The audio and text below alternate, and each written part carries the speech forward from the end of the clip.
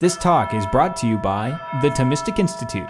For more talks like this, visit us at ThomisticInstitute.org.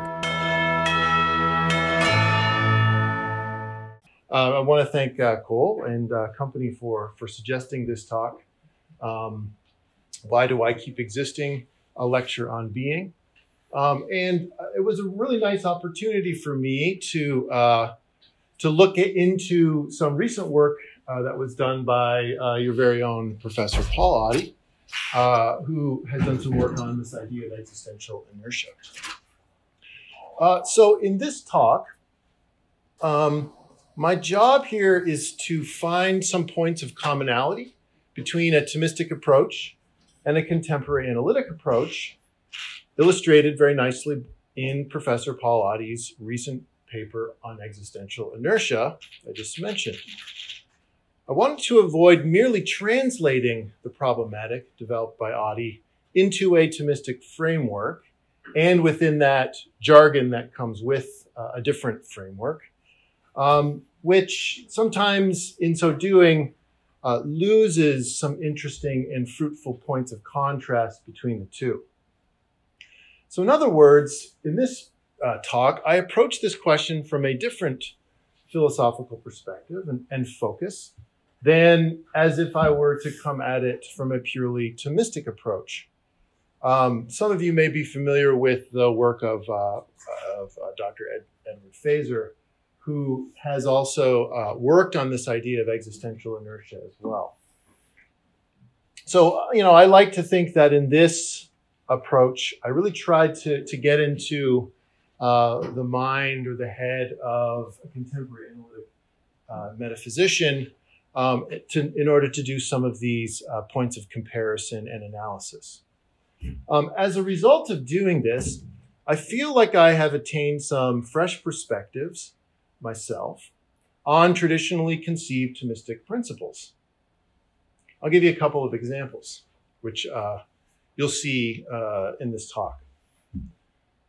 So the first example, in thinking about existential inertia within the parameters of Professor Oddie's paper, I was able to see the concept of present time, or the present, in a new light, even being able to connect it up with a notoriously difficult idea, which is Boethius's very famous definition of eternity. More about this later. Another example of, I think, a fresh perspective that I was able to have on this topic is how I was forced to look at being and existence in a passive way. And for a Thomist, thinking about existence in a passive way sort of gives us the shakes a little bit, right? And this is because in a Thomistic account, existence is the principle of principles, right? It's uber active. And so, yet I found some precedents in the Thomistic framework for actually thinking about existence also in a kind of passive way, which tends to be the way that it's looked at in contemporary metaphysics. Now, of course, the danger of this approach is that I miss something, okay? Or perhaps I miss something fundamental about one or the other approaches. So I just ask for your patience and to help me with thinking through this. All right, so why do things have existential inertia? This is our main question here. But of course, we have to ask the question, what are we even talking about? If you were to talk to someone, random person on the street, and ask them about existential inertia, they might call the police or something, right? I mean, this is not something that we often think about. So what does the question even mean, and what are we really looking for when we're looking for existential inertia? Well, since inertia is borrowed from physics, perhaps we can use physical inertia as a metaphor for existential inertia. Something like this. Existential inertia is a feature of existing things by which they continue in a state of existence or non-existence, which is an interesting side point. So continue in a state of existence or non-existence unless changed by an external cause. And it didn't actually, there wasn't too much that we had to do to that definition of physical inertia to put it within a kind of existential context. So we can extend this idea to bring to mind cases in which existential inertia might fail. Certainly, and this is, I'm coming at this from a pop physics perspective, not from an expert position. Certainly the quantum mechanical world in which virtual particles pop in and out of existence, even temporarily violating the law of conservation of energy, might be something like, or an analog, a physical analog to the failure of existential inertia. So what prevents macro-sized objects included from popping out of existence? It doesn't seem to be the kind of change that can be regulated or secured by some more intermediary process or laws, such as growth or local motion or, development or, something like that, biological development or something like that. This is a very fundamental thing. And the vouchsafing of that existential inertia sort of has to bring us to a more fundamental look on this. So even on a frozen view of things, a so-called 4D block view of things, wherein things are a fusion of space-time points, like space-time worm type of idea, where there's a kind of changeless and simple status to existing things, sort of there frozen in this transcendingly temporal way. Why can't some space-time region itself be annihilated or pop out of existence? It's a nice point that Professor Oddie raises in his paper. What metaphysical principle could we point to prevent it from doing so? Or to secure our judgment that it won't pop out of existence? This is what we're looking at today. So why would an answer to this question be important? Existence was often thought of, especially in 20th century analytic philosophy, as a kind of abstraction without content, and so not really worth our time to think about. But as Paul Oddie identifies for us, investigating such a question gets us to a recognition, or gets us to recognize what general metaphysical considerations might be relevant or foundational to existential inertia, whether by supporting it or by supporting its opposite, a tendency to expire. So it can provide for us insight into a more fundamental ontology, perhaps.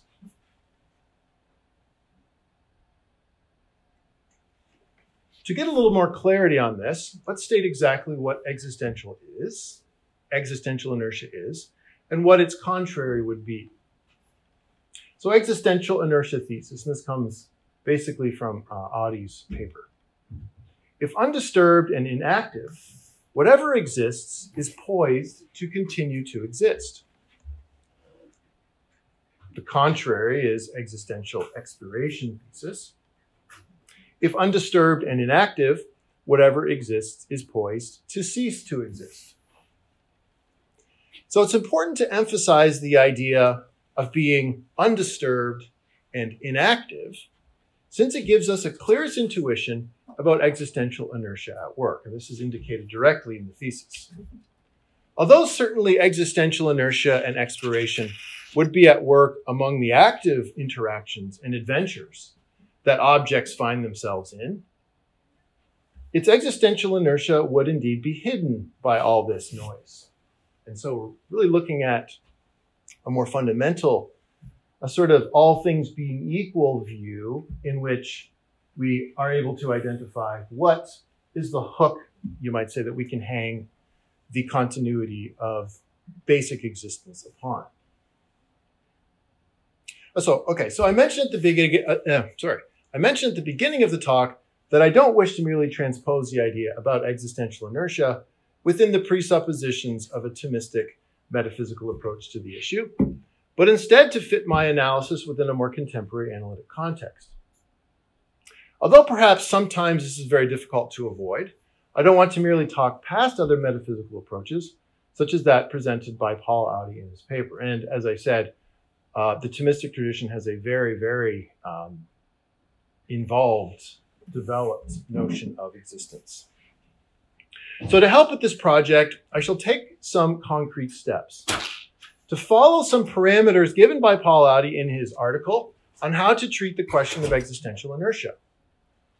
So we'll try to keep to the following 5 guidelines. First, for the existential inertia thesis to be true, there can be no thing that exists that doesn't have existential inertia. In other words, there is a general connection between something existing and it having existential inertia. Just as if something is a physical object, it will have inertia. This is contrasted with something like a special condition for existential inertia, such as a certain feature of things that give them existential inertia. This is incompatible with the existential inertia thesis. We're really talking about what follows from the fact of existence that can connect it to continuing to exist in this inertial way. Second guideline. The EIT and the EET apply to natural and to supernatural things. Especially what we are wanting to include here are things like angels and not just material things. As we shall see with the modification of the idea of the eternal, given by Boethius, there is a connection with the temporal present and the existential inertia as well. And so this existential inertia connects up even with God. Third guideline. Existential inertia opposes annihilation. This is not the idea of a kind of coming to be or ceasing to be in a natural sense, in which parts come to compose things at some times and not at others. We're talking about existential explorations in the deeper metaphysical sense of annihilation. It is this type of behavior which is suitable for a change in respect to the deep notion of something ceasing to exist.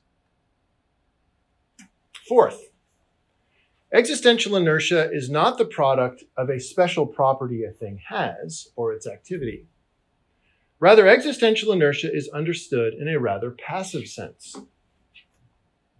Although in Thomistic metaphysics there is a much richer notion of existence, as I've said, yet there is some precedent in Aquinas' thought to think of existence also in a more passive way, or also in a passive way, something that exists or doesn't exist type of thing. For example, Aquinas sometimes talks about how one can add a further concept to the concept of being, or to what he calls common being. This is an exception to how Aquinas usually talks about common being, which is that it cannot be added to, nor can it be treated as a genus, or Aristotelian notion of a genus, about which some further differentiating concept can be added to yield a more specific idea. Why is that? Because existence is such an active and all-encompassing idea that there can be nothing outside of it that could further specify it. Here we're going to try to keep to an understanding of existence that is itself indifferent to any further specification, neither includes nor precludes it in our consideration of it. This is more of an understanding of a kind of flattened or abstract notion of being, as opposed to a richer idea of a mode of being.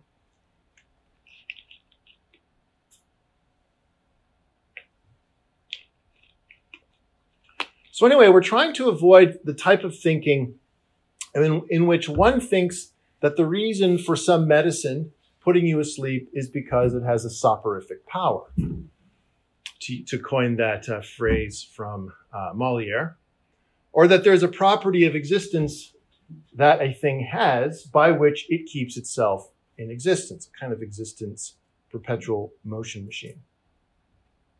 Finally, here's our last guideline. An existing thing is undisturbed when not being causally influenced by anything else. In this way, passive existential inertia is not secured causally. Once again, it is not that existential inertia is not at work in the world of causal busybodies, but in a consideration of an existing thing in an undisturbed environment, this gets us to a fundamental grasp, a metaphysical sense, of what might secure or realize existential inertia. Okay, so here is my argument for existential inertia. And so this is what I'll go through and defend, try to raise and respond to some counter arguments against it. So it takes up the challenge of what secures this notion of existential inertia that follows the guidelines that I just described. So here's the argument. Present things have existential inertia.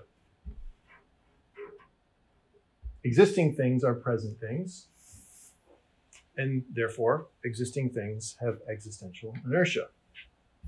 It's a pretty simple argument. It's clearly valid. Now the question is going to be about the truth of the premises.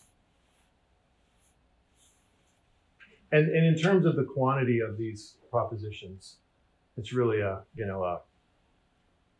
AA1 or Barbara syllogistic style, right? So it's a universal quantity that I'm defending here.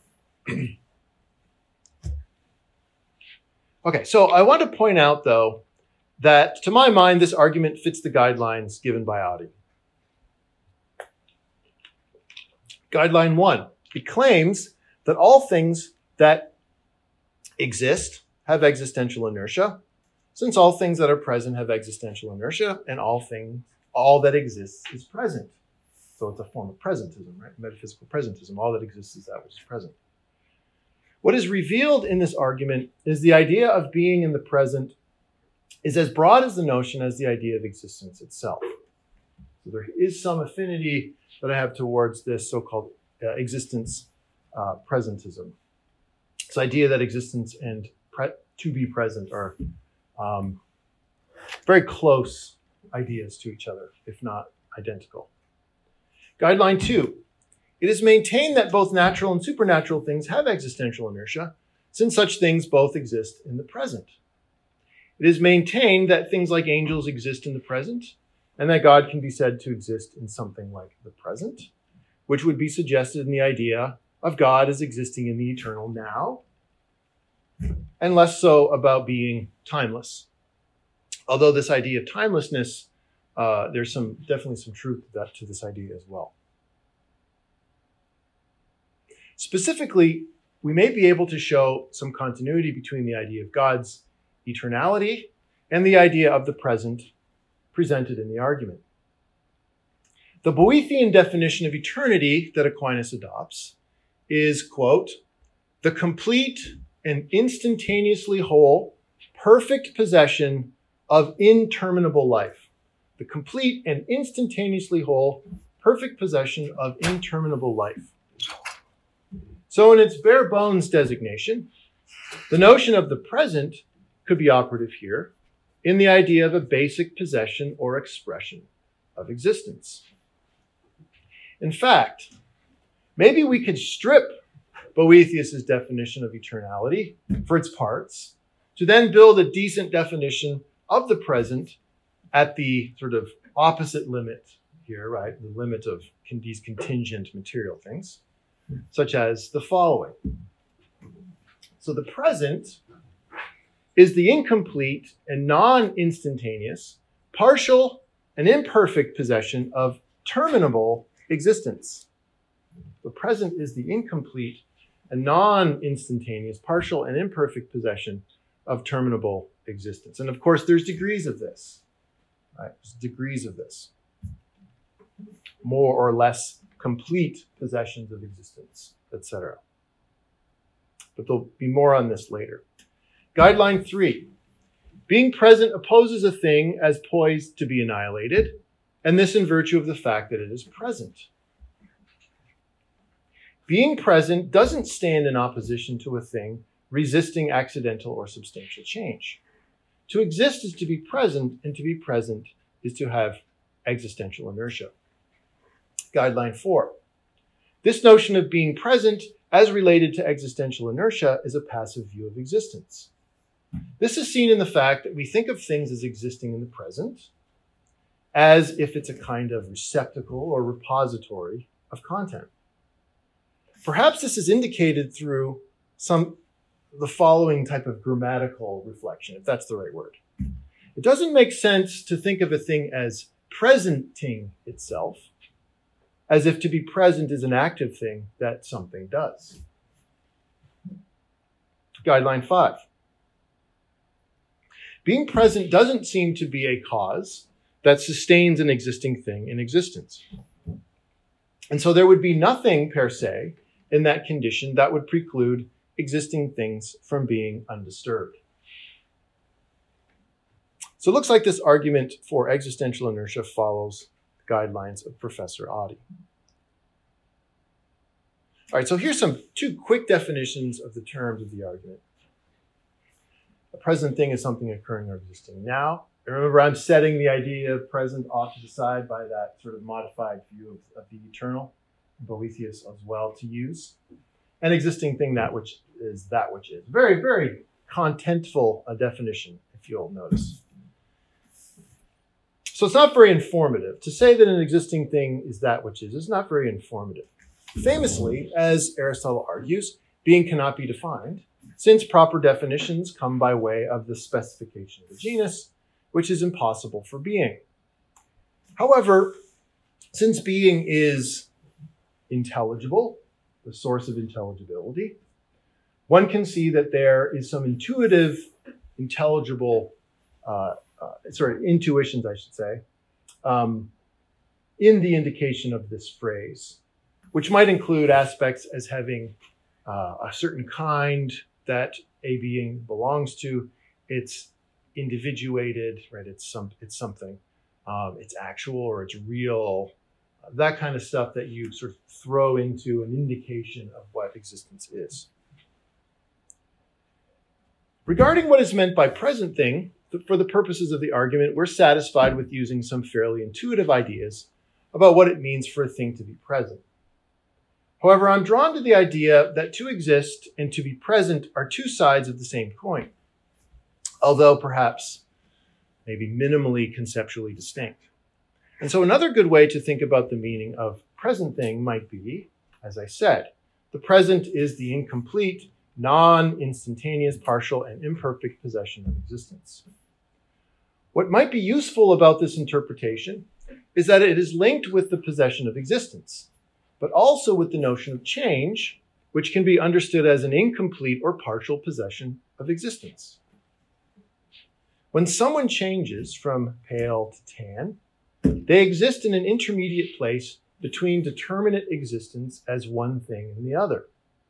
This can bring in the temporal aspects of the present very nicely, as we'll see later. So let's dig into the premises of the argument to see if we can't find some justification for them.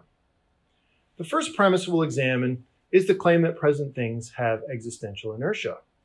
I actually think that this premise might be surprising, that there is an intelligible linkage between the idea of being a present thing and having existential inertia. However, I've found perhaps a decent argument that has this premise as its conclusion. Point 1, things that remain in the present have existential inertia. Point 2, present things, when undisturbed, remain in the present. Conclusion, present things have existential inertia. So support for the major premise could follow along these lines. Certainly the idea of remaining signifies the carryover of the identity of an object from some present moment to another. This carryover in the present amounts to existential inertia. However, beyond identity expressed through the phrase that things remain, there is a special condition that a thing remains specifically present. To be present is to be here and now, and the premise indicates that the thing remains in the here and now. This is a good candidate for existential inertia, to my mind.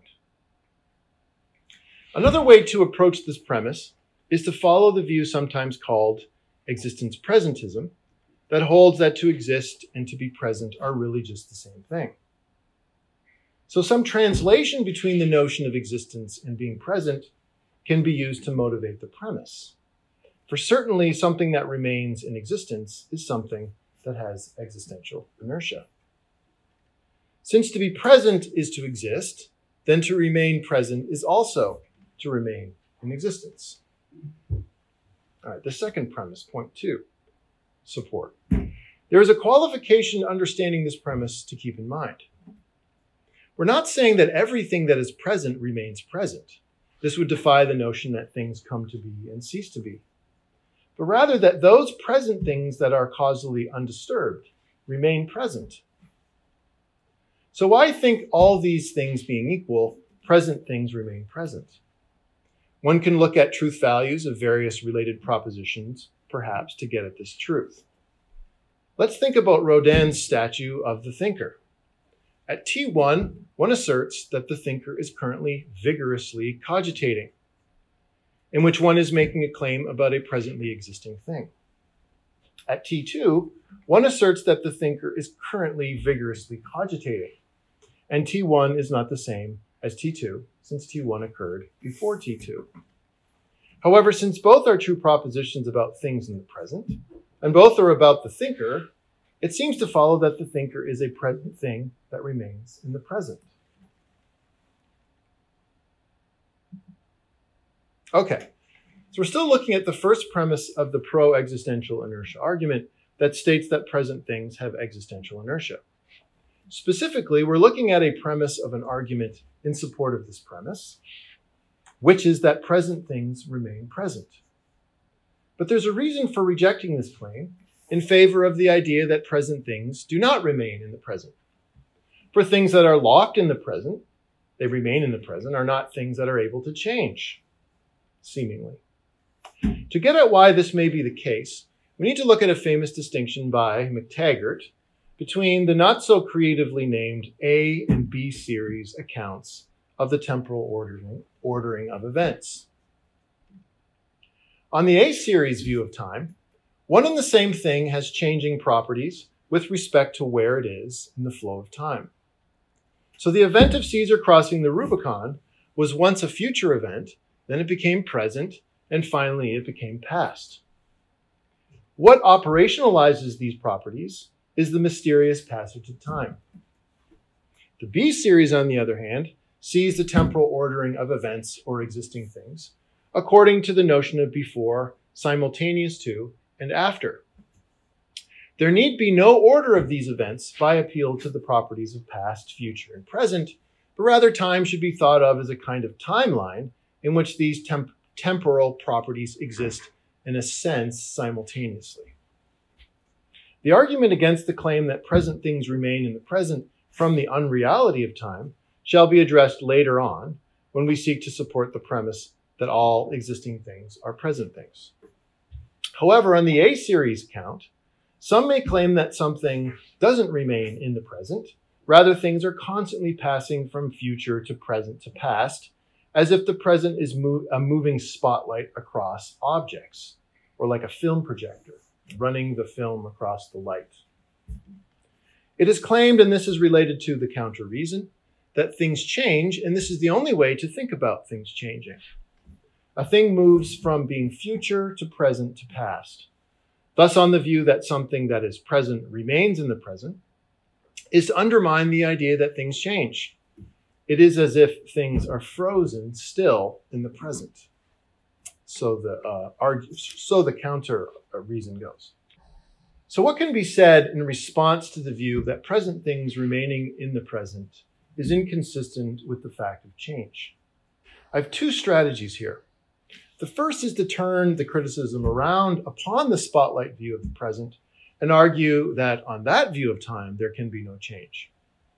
In themselves, on this view, things exist in a changeless way. These things are merely waiting for their time in the spotlight. their existence transcends their temporal properties.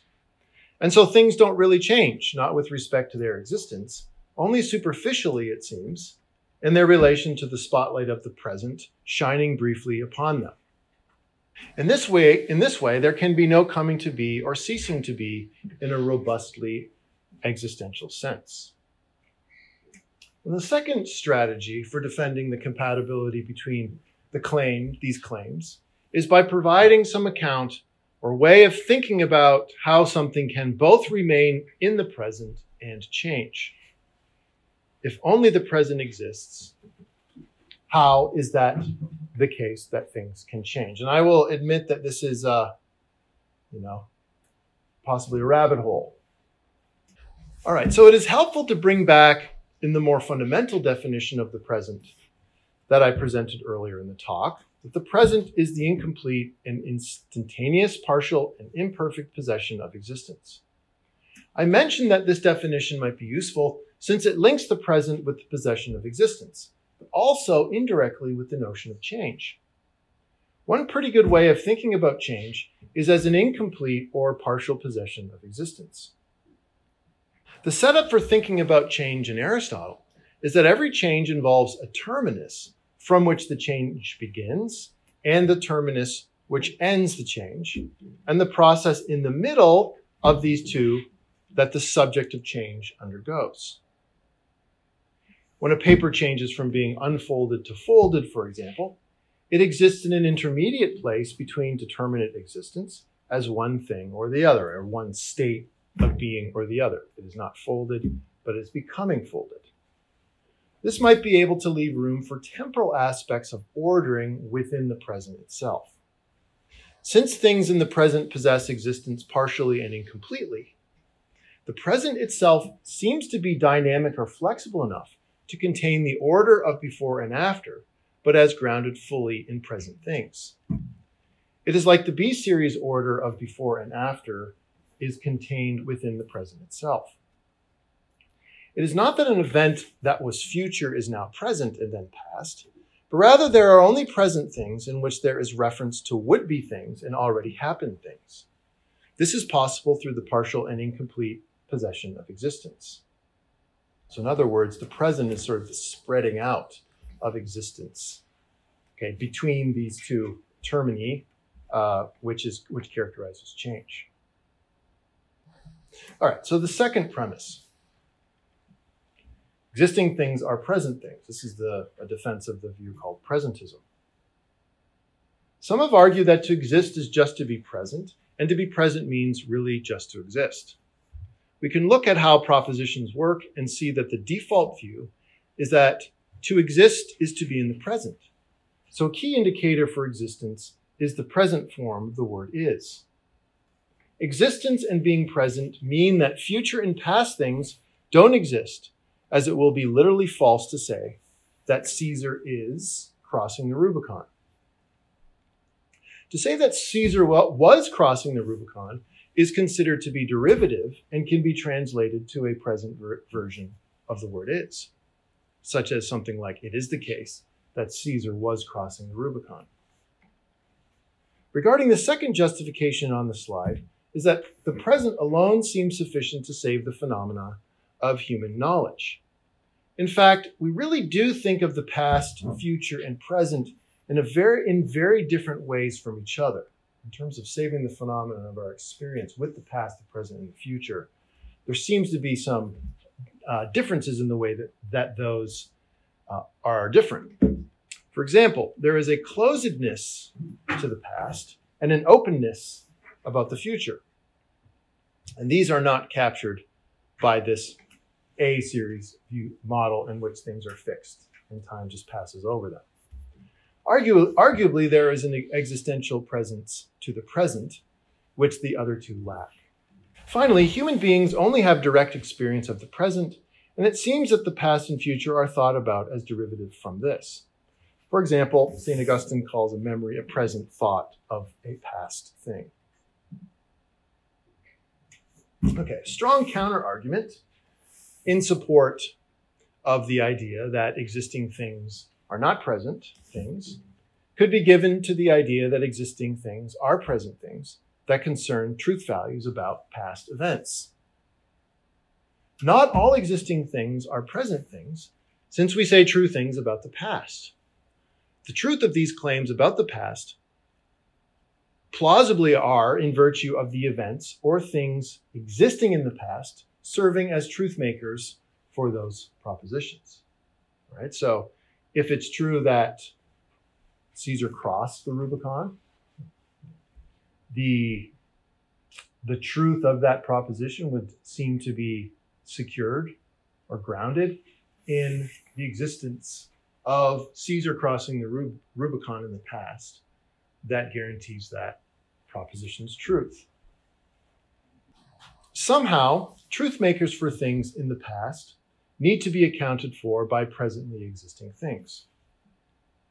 Our claim is that reference to past events, or one way to defend or respond to this argument, is made possible by way of the causal impacts that things have on each other. The cause impresses the form of it as cause upon the effect, which the effect then carries on after the ceasing to be of the cause. So it carries it with it in the effect that it carries with it. These effects can act as grounds for references to things in the past. What really underlies the possibility of this claim is the Aristotelian causal account, in which the effect is a likeness of its cause. After the cause ceases to be, there remains a likeness to it as the effect that the caused object has within its metaphysical DNA. Now, when we think about future things, there's something similar that can be appealed to. But instead of thinking of an effect, you think about a potency or a possibility that is grounded in the object that provides possibilities for certain, events occurring in the future. And so that potency can help us to ground our thinking about the future without, of course, thinking of the future as being necessarily something that is fixed. All right, so I'll end here, but I just wanted to provide a little summarization here of what we've been doing here.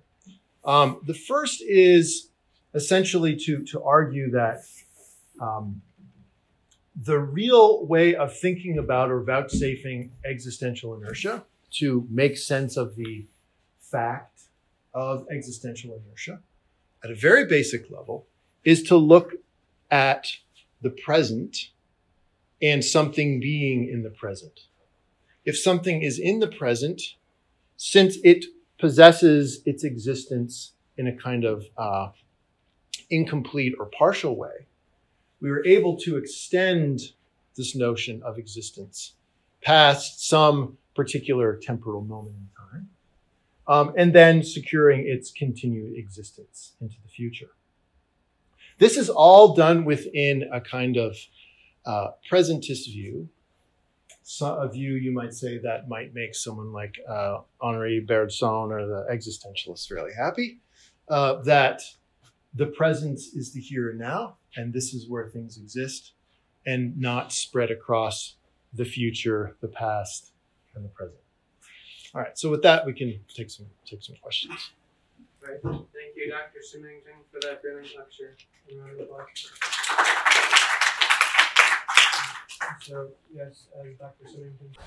I can imagine a response to this, but I'm usually like, how does presentism cope with multiple frames of time reference? I guess in a physical right. sense. I guess if you're experiencing different time frames as different subjects, right. How does it cope with that?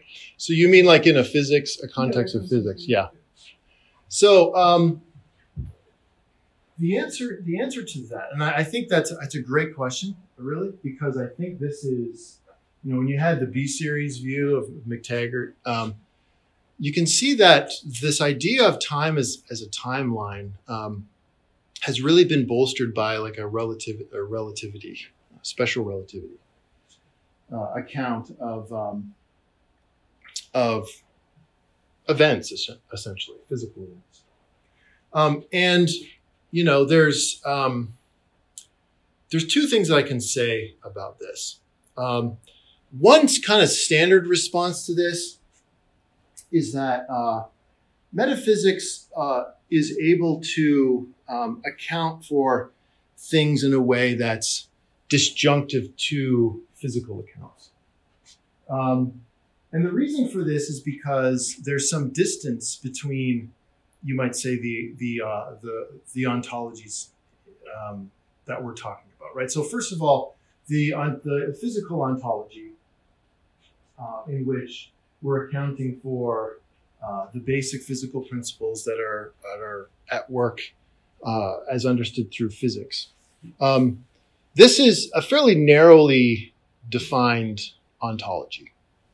And so, you know, certain phenomenon that are tested and identified through a kind of mathematical functionality and observation on experience or empirical observation, that, you know, will provide it in its scope a limited view. The other things that a metaphysician needs to take into consideration, I think, so I'm not an eliminativist, is things like, you know, consciousness, intelligence, and other things, immaterial objects, and these sorts of things.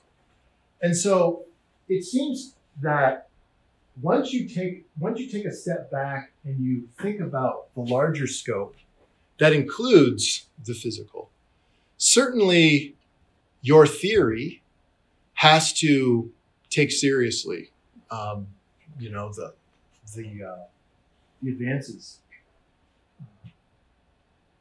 the most plausible advances in science, especially physics, and be able to predict them, you know, their results in some way in your ontology. But they also need it also needs to be flexible enough to account for these other things, like you know, the subject. What is it like to be a bat? Type of things as well.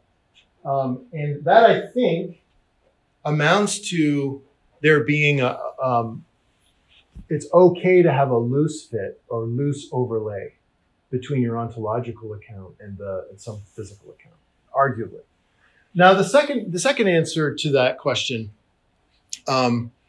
is a fairly quick answer, and I'm drawn to it, but I think we have to be careful with this, and that is that here's some assumptions here.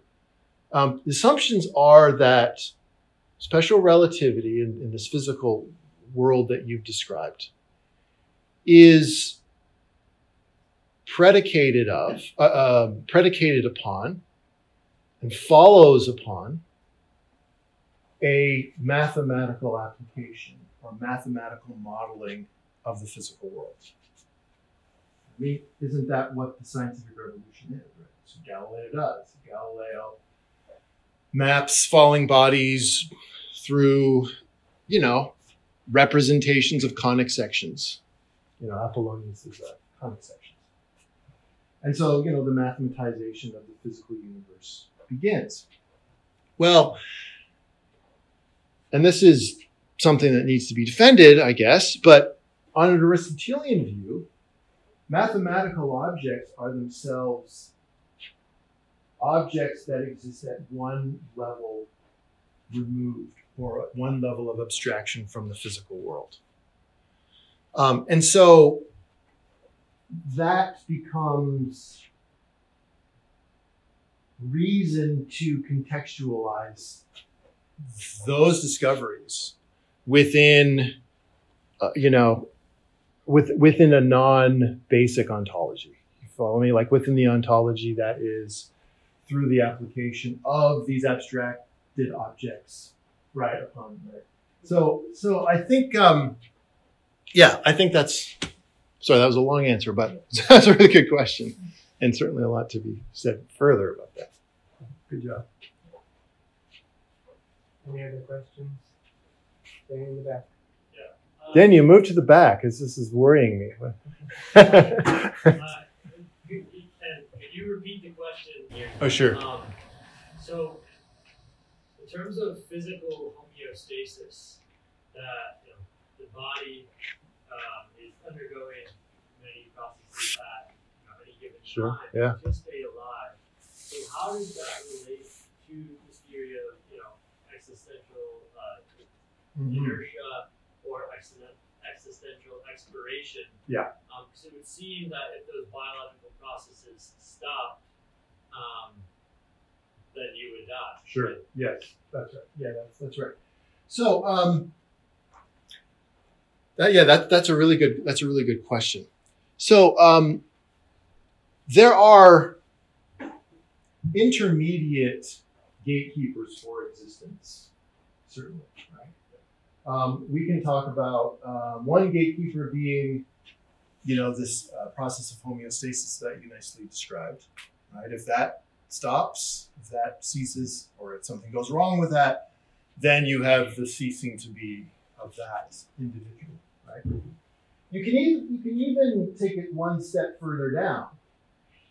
And remember I said at the beginning of the talk, there's a natural way in which I would approach this topic as a Thomist, right? So one of the natural ways that you would approach this as a Thomist is to say, oh, this has to do with the form, the substantial form, continuing to inform this matter for this period of time. So it's one step more metaphysical than homeostasis. We're talking about being an animal, being an organism, right? And there's the basic conditions in which that fails or doesn't fail, and that wipes it out. But what's really nice about what Professor Audi talks about is he's really thinking about existence at the level of existence itself. The opposite being annihilation, right? And so the question being, let me put it this way. Why couldn't you have a situation in which the homeostasis is going along swimmingly, very nice, and then it pops out of existence? I mean, certainly that's conceivable. And you couldn't say, well, homeostasis. You would say, well, there is no homeostasis for existence. You have homeostasis at the level of keeping kind of body and soul together, keeping, this stuff comes in, that stuff goes out, and this delicate balance occurs. But it doesn't get down to that super basic idea of basic continued existence. And that's where the whole present thing comes in. If something is present, I'm present here with you. All things being equal, nothing like my homeostasis breaks down or something. All things being equal, because I'm in the present and I remain in the present, I will continue to exist. So that's kind of like I said, when you raise the question of existential inertia on the street, it's almost like it takes a whole process to even get to an understanding of the question itself, because it's so basic. I love Heidegger talking about the forgetfulness of existence, right? That we have forgotten about being, just the question of existence itself. And he says this is connected to the idea of technology, developing technology. And there's something I think very interesting about technology. Technology is a way in which we project, in a way, ourselves or our desires and our wants onto reality, right? We're in a temperature-controlled room here, right? It's not raining on us, the sun, right? It's not cold, it's not too hot, right? We're able to do this.